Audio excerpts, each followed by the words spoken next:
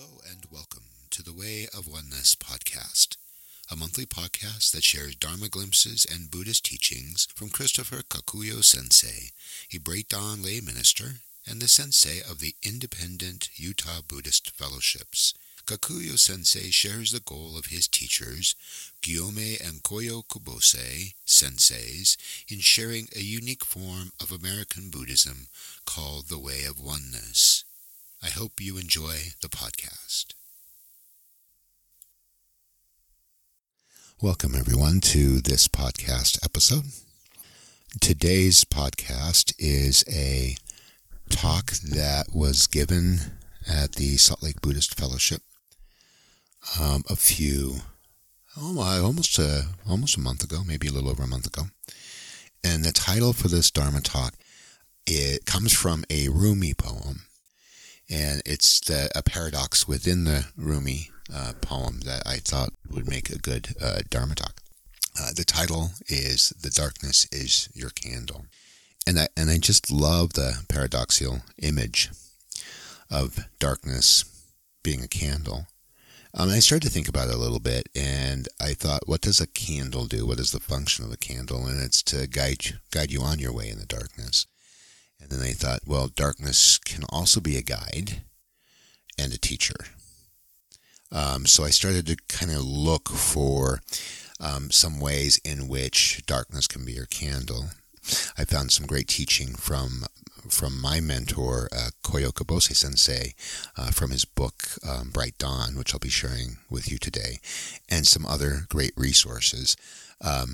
And I want to share with you their insights because I think there's some really profound insights from different teachers that I want to share, and then just some of my own observations. So I want to go ahead and start today's podcast with a poem.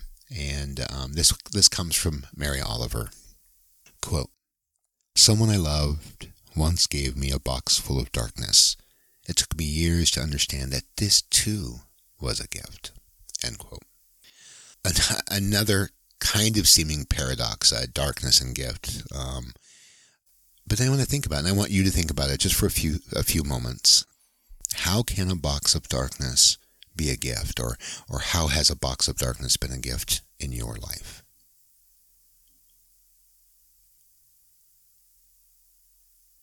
Okay. So, as I said before, there is a great chapter in Koyo Kubose Sensei's book, Bright Dawn, titled Darkness. And in this chapter of his book, he teaches us that every spiritual journey starts in the darkness. And he goes on to share a Buddha story about a small worm in a bamboo stalk. And I want to share that with you today. Okay? So here's the story. In a forest of bamboo, there's one tall stalk of bamboo, 50 foot tall, swaying slightly in the breeze. And this is our stalk. And inside this stalk is a small worm trapped inside. The worm does not know how she got there, but she wants out and instinctively knows that up is the way out. So she starts crawling, and as she crawls, she encounters a barrier, a joint in the bamboo stalk. So she slowly and deliberately eats her way through and continues to climb upwards. There seems to be no other way to freedom than to continue climbing upwards and eating, and eating. And it's through how many joints she needs to go, and she has no idea. So, as strong and determined as the worm is, the bamboo stalk is really tall, and there's still a long way to go. All she knows is that she wants out, and she's been doing this for days. And finally, she stops. Now, I want to leave the story there for a second, and I want to ask you a question. Have you ever done that? Have you ever tried to escape some personal darkness through sheer effort? Or have you tried to come up with all the reasons that you ended up where you are, and there had to be a reason, and if you could just figure it all out, everything would be right in the world?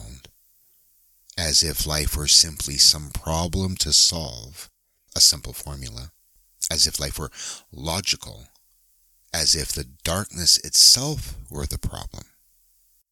Now, being stuck in this existential darkness, as one Roshi put it, we want to reduce reality into a concept, reduce life to a logical idea.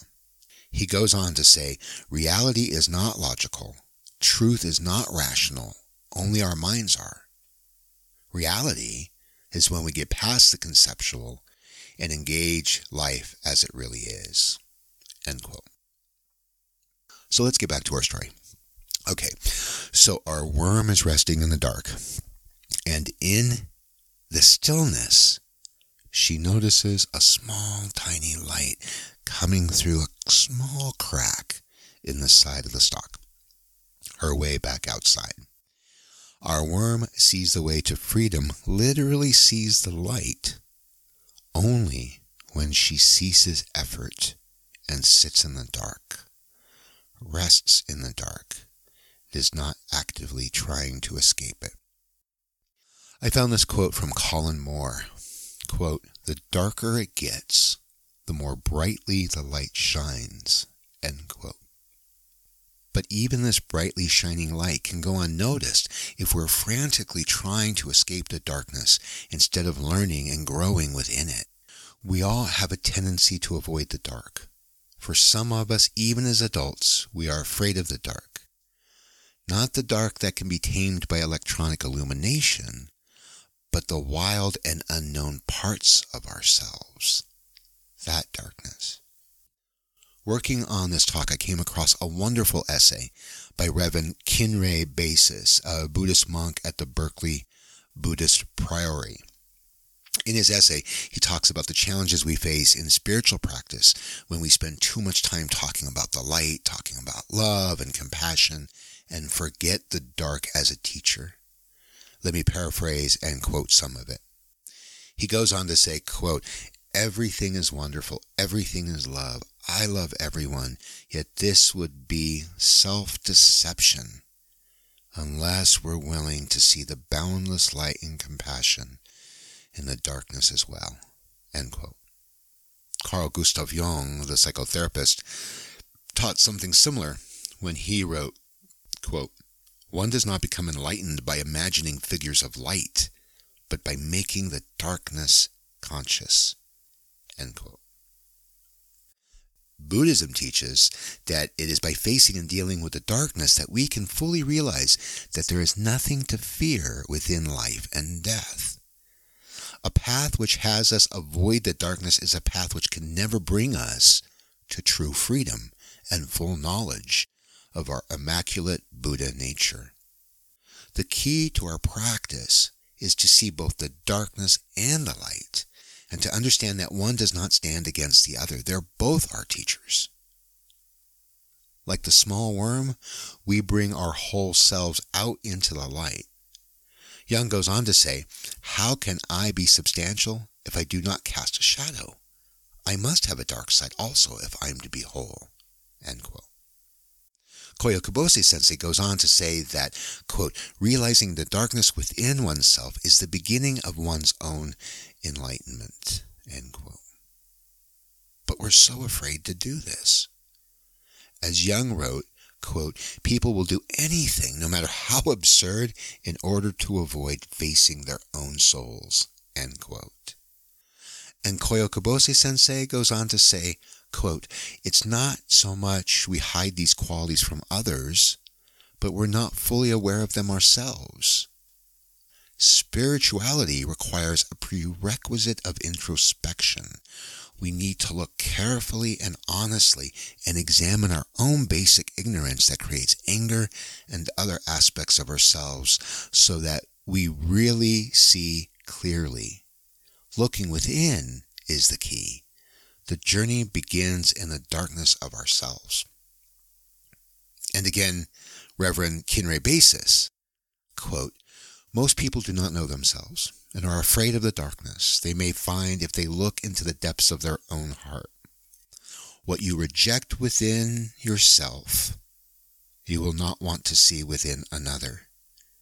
And what you cannot love within yourself will be almost impossible to love in another.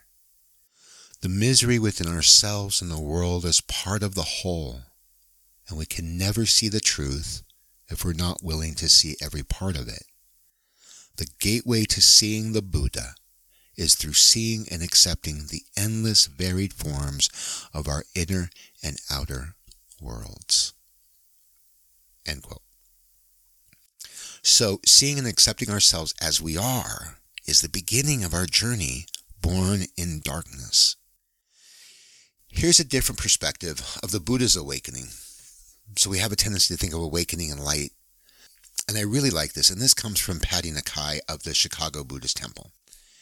And she teaches, quote, "It became a tradition in East Asian Buddhism to define Siddhartha's awakening, not by the dispelling of his previous ignorance, but by the direct confrontation with what was not bright, mummyo, deep within himself, the visceral realization of his ability to inflict pain on others. Prince Siddhartha became the awakened Buddha when he saw his own avidya, his own dark heart and mind, mummyo, rather than merely his ignorance." End quote. So from this, we learn that even the Buddha descended into the darkness of his own mind. Again, reverent basis. When we show reverence, gratitude, and compassion to all things, including those we dislike, we are bridging the opposites and treating everything as part of the body of the Buddha. It is not enough to say that the boundless light exists. We must treat the darkness as if we are experiencing the boundless light within it, and then the opposites can become one. End quote. Most people want to experience the Buddha nature without making this effort. But it is precisely this willingness that clears our vision so that we can experience the ever-present radiance of the boundless. All of what I've shared today is a call to change our relationship with the darkness in our lives. Our small ego self tells us that the darkness is filled with monsters to keep us under its spell. It is not until we courageously walk out into the dark that we see all of the monsters are not real, but just a story to keep us bound.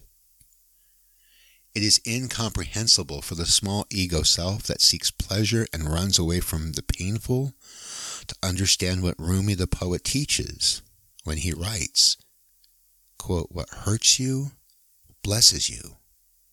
Darkness is your candle." End quote.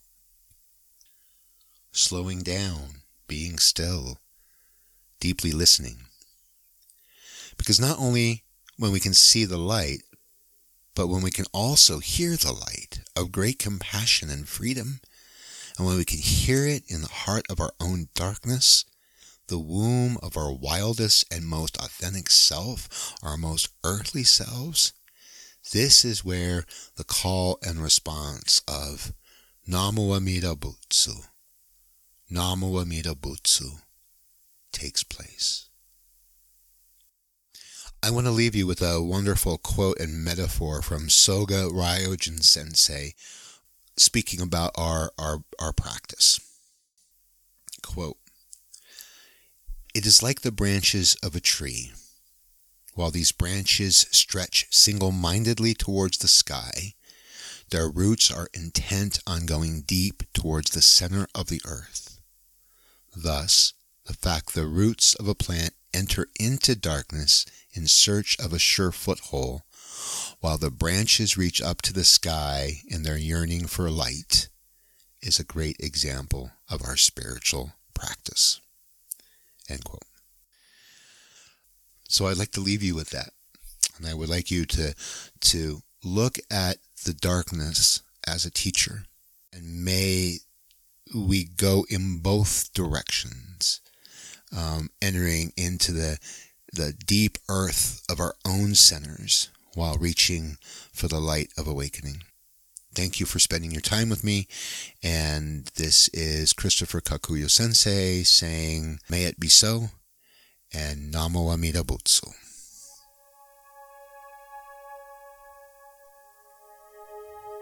I hope you enjoyed this podcast.